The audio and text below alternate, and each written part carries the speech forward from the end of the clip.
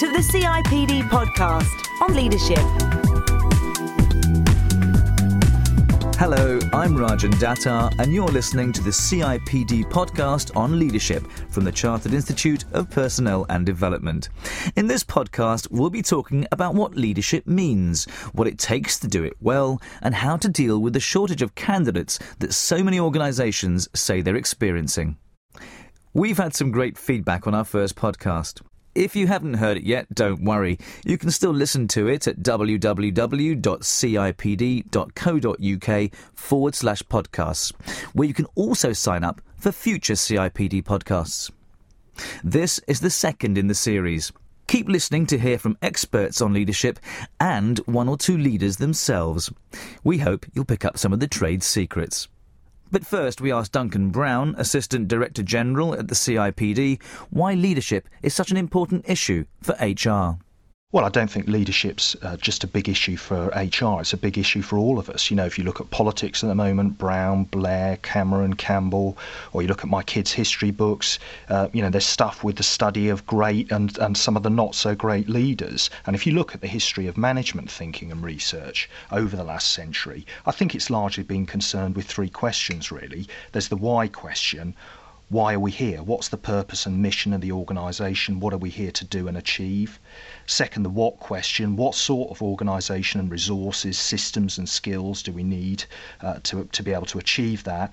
And finally, the who question. Who are the sorts of leaders we need to achieve our goals and how we develop them and retain them? And as US management guru Jim Collins said at Harrogate a couple of years ago at our national conference and exhibition, the who question is the most important because you've got to decide who you want on and who's driving your metaphorical bus, even before you decide where you're driving it to. As he put it, first who, then what. And of course, it's therefore a critical part of the role of the HR and development function, because we're the people with the professional skill set to be able to assess and develop the types and numbers of leaders who are necessary for the organisation to succeed in the future. So leadership has been around as a management issue for some time, but recently it's an issue that's been brought into sharp focus. We asked Duncan whether he thinks things have changed. Yeah, I think there is a difference today. I think there's probably a couple of things in what I see being discussed at all our conferences and events on leadership.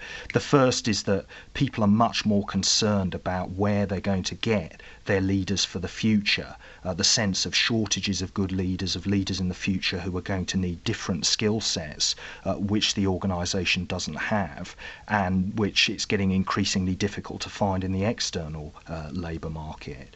So I think that's the first big change. The second one is I think a big shift in the sort of popular prevailing models of leadership. I think we're in this sort of uncertain, challenging, rapidly changing era, and there's been a definite move away from the kind of aggressive Lee Iacocca or Jack Welch stereotype, the kind of kick butt, top down management leadership style of the 1980s and 1990s. These few charismatic individuals who sort of single-handedly apparently shook up and transformed the performance of major corporations. I think more recent research, such as Khurana's Curse of the Superstar CEO, has shown these individuals were often actually damaging to long-term organisational performance, and the stereotype probably wasn't accurate anyway. Jack Welch, for example, devoted considerable resources to developing capable leaders round him and for the future in GE. But we are seeing this shift. It's to a more sensitive, a more consensual, more sort of context and culturally aware, more broadly based, participative, more adaptive and team-oriented, more coaching model of leadership, which better suits our times and the makeup of our organisations today. Of course, leaders have still got to take tough decisions, but there's greater recognition that we need far more effective leaders today at all levels in the organisation, and that in order to be effective, leaders have to take their followers with them and vary their style to suit the different situations they face. Philippa Lamb caught up with Gareth Jones, a visiting professor at INSEAD. She asked him the million-dollar question. What makes a good leader? Well, there's no recipe to that. If you think there's a recipe answer to that, then you're going to be disappointed. What people who aspire to leadership need to find out is what works for them. And what works for them might be their intellect, their humour, their loyalty. I've even seen people use their physical attributes, like their size, as a leadership asset. So the really important thing is to find out what works for you. Professor Gareth Jones. Adrian Morehouse was a professional swimmer who won a gold medal at the Olympics. He's now managing director of Lane 4. Philippa talked to him about what he reckons makes a good leader. I think a good leader is somebody who inspires people and creates something compelling enough for people to want to follow them. How do they do that? What skills do they need? For me, it's been quite interesting having gone from an individual competitor in a sport to trying to be a managing director of a business and lead people. So I've had to, I think, change quite a lot and adapt the way I do stuff. But I think this idea of a leader articulating something and starting to create a story around where the organisation is going to go and how people have a role in that and what their role might be and why that's important and what it means for the customers. So I think there's something around creating something compelling for people to want to be part of. In exclusive research ahead of his masterclass at the CIPD's annual conference, David Taylor spoke to 60 CEOs to gain a unique insight into what leaders are really thinking and worrying about. Philippa asked David what he discovered. One of the other issues that came out of these conversations was the difficulty of clearly stating or indeed clearly establishing a vision for their organisations. Absolutely. HR directors often say to me, my CEO won't share the vision with me. And I say, well, there's a reason for that. They haven't got one. And I would say most organisations that I know do not have a clear, concise and compelling vision. Did that surprise you? Stunned me. As one CEO said, we're a really successful organisation. Imagine how successful we'd be if we had a vision. So, setting the vision is important, but on a day-to-day basis, Gareth Jones thinks effective leaders are the ones who can adapt to their context. Talk me through this idea you have about leaders being authentic chameleons. How does that work? Well, what's interesting about the chameleon, just so you understand the image, is that the chameleon adapts to circumstance, but is always a chameleon. Now, our view is, if you take seriously our proposition that leadership is contextual, then leadership behaviour has to adapt to context. And in the little example in our article, if we take a week in the life of Tony Blair, he fulfills many different roles in that week. And the question we have to ask ourselves, is there an authentic thread? Is there something common across all the role performances? So you're sincere within that variety of roles? I mean, if you just think about your own life, I mean, do you behave the same way at home as you do at work? Do you go home? My husband. Do you go home and say to your husband, it's time for your annual appraisal? Regularly. I've been really happy with the gardening, but there are areas for significant improvement. I bet you don't, and if you did, you would get feedback. Sure, yeah. It's one of the functions of commuting, by the way, which enables you to change from one set of roles to another. So what we've been trying to argue is that it's been a huge mistake to say that you are either authentic or a role player. What effective leaders are authentic role players. To be successful at leading is a real challenge. But once you're a successful leader, it's staying at the top of your game that's even harder. Sidney Finkelstein, Professor of Management at Dartmouth College in the United States, has been studying leadership for 10 years. He's seen a lot of fantastic leaders, and a lot of leaders fail. He told us what common mistakes leaders tend to make. They do a lot of things that are wrong, and they're not necessarily the opposite to what you should do to be right. The primary themes are things like lack of open-mindedness, unwillingness to learn new things. Of course, classic arrogance and hubris show their face as well. But the part that we really have been missing is the part that separates the people that have been successful for a while and continue to be successful versus those that have had the track record but then fall off by the wayside. And the things that really differentiate those two groups more than anything else is when the leaders really begin to believe that they've got it all figured out rather than listen to critiques of what they're doing, what the company's doing. They often go out of their way in classic shoot the messenger fashion to reject and hopefully, if they can, remove the people that are generating those alternative points of view. Obviously, in recent years, we've seen a string of very high-profile corporate scandals, failures of leadership. Do you think situations like Enron have affected the way leaders will behave or wish to appear to behave in the future? Oh, I think it's having a big impact, especially with the sentencing of Jeffrey Skilling, former Enron CEO. 24-year prison sentence is going to catch anyone's attention, to be sure. I think the WorldComs, the Tycos, the Enrons, it's a global phenomenon. And I think CEOs are more and more concerned that they're understanding what's really going on. This is the CIPD podcast. Researching the most common leadership mistakes has helped Sydney understand what makes a truly successful leader. So in terms of how great leaders present themselves, what's your favoured model? Do you like the Jack Welch, highly charismatic, aggressive, punchy model, or do you prefer a more perhaps 21st century, accessible, lower key, lower impact leader? Charisma is okay within a certain range, but the real hallmark of the successful leader, I think, is one who doesn't always have to be front and center in any type of decision scenario. In fact, I think what we know from a lot of research, and it's common sense to some degree as well, is that the most successful organizations, most successful teams are the ones where the leader generates the ideas and the energy and and really uses the talent that he or she has. In almost every instance, it's really the team that will win more than the leader. For Adrian Morehouse, you'd think the transition from Olympic swimmer to business leader would have been a radical one, especially in terms of shifting from very individual and personal objectives to team-based ones. Philippa found out that actually the two aren't as different as we might imagine. I mean, I'm assuming that was just all about you, the individual, not a team effort, about you performing at your maximum. But now, I mean, it's an entirely different role, isn't it, running a big organisation with a load of other people. How have you made that transition? There's two aspects to this. I think that it wasn't as selfish. Well, my mum used to call me very selfish, but it's quite a self-centred sort of existence. But when you get to the Olympic level, the use of experts is quite a strong piece of what you do. So for me to have a nutritionist, a psychologist, a strength coach, a physiologist, a swimming coach, I had a group of experts that were bringing their best skills to bear for the benefit of my performance. So I think I was good at drawing in people. So right now in Lane 4, the legal advice we get, or the accounting advice, or HR advice, I'm pretty good at not wanting to be everything to all people, but bring advice in. So that's something that carries forward. But the bit that's the second part, as you mentioned in the question, is that a personal change around my selfish vision, if you like, was around me winning races. Now, there's still a vision around Lane 4 achieving, but what my realisation is that I'm not going to do it on my own. I've got to do it with other people. And not only that, I'm probably not going to do it with other people. They're going to do it anyway. So all my role is, it's like a 180-degree flip over. And it's around the ego, I think. I think it's around getting off your high horse and realising that you're not the only one that's going to make this happen. Adrian Morehouse.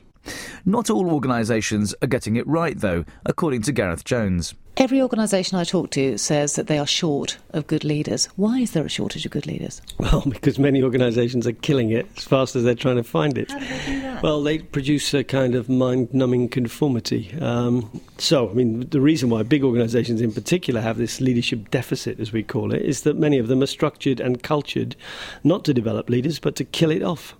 Rob Goffey from the London Business School co-wrote the acclaimed bestseller Why Should Anyone Be Led By You? With Gareth. We asked him more about the shortage of good leaders. I was interested also in a comment you made about the fact that good leaders that seem to share a tendency to have perhaps encountered adversity, or at least got out of their comfort zones when they were younger. That intrigued me because, of course, most of the really stellar, bright people who come out of schools and universities in this country don't have that experience, do they? We channel them, they get taken up by corporates or by government departments and fast-tracked onto great things. So is that part of the reason that we have this shortage of good leaders? I think you don't build good leaders in lecture theatres. You've got to get people out of their comfort zone. There's a few Swiss business leaders in our book, and it's one of these places which still has conscripted armed service. And you talk to people who have had 2 years in the army against their wishes at the ages of whatever it is, 18 to 20. It's a very out of your comfort zone experience, and not necessarily very pleasant. But I suspect it's one way in which people learn a lot about themselves very, very fast. And I'm we are convinced that what certainly large organisations ought to be doing is using the kind of diversity they've got inside their organisations to expose people to lots and lots of different experiences. That was Rob Goffey. Baroness Susan Greenfield has been Director of the Royal Institution since 1998 and is the first woman to hold the post. We caught up with her to get her secrets of successful leadership. From what I hear, you've rather sent the wind of change blowing through the Royal Institution. What have you learnt about that since you've been at the institution? Oh, it's been wonderful. I've been learning a lot, and I've been on a real learning curve. I think the first thing you have to do is to realise that if you want to lead, then you have to have the respect and confidence of the people that you're going to be doing it with. And the thing they're most frightened of is that they're going to be blamed. That's the first thing, yeah. So I remember when I said I wanted to do something, someone said, well, what if we get egg on our face? And you have to say, it's my face. And I think that increasingly in the workforce nowadays, people are not allowed to take the credit and they're not allowed to take the blame, certainly in the public sector. And it's a very scary but exciting role to do that. So that's the first thing. The second thing I think you need is you have to believe what you're doing. You know, you shouldn't be doing it just because you're paid to do it or because you think you're going to get some kind of reward for it or because people think you're a great and wonderful person. You have to do it because you really believe it's an important thing to do. Because it's only if you believe in it that you will have a passion and excitement for it. And in my own view, passion and excitement and enthusiasm trumps everything else. Susan Greenfield. We've heard some fascinating insights on leadership. But what does all this mean for HR leaders?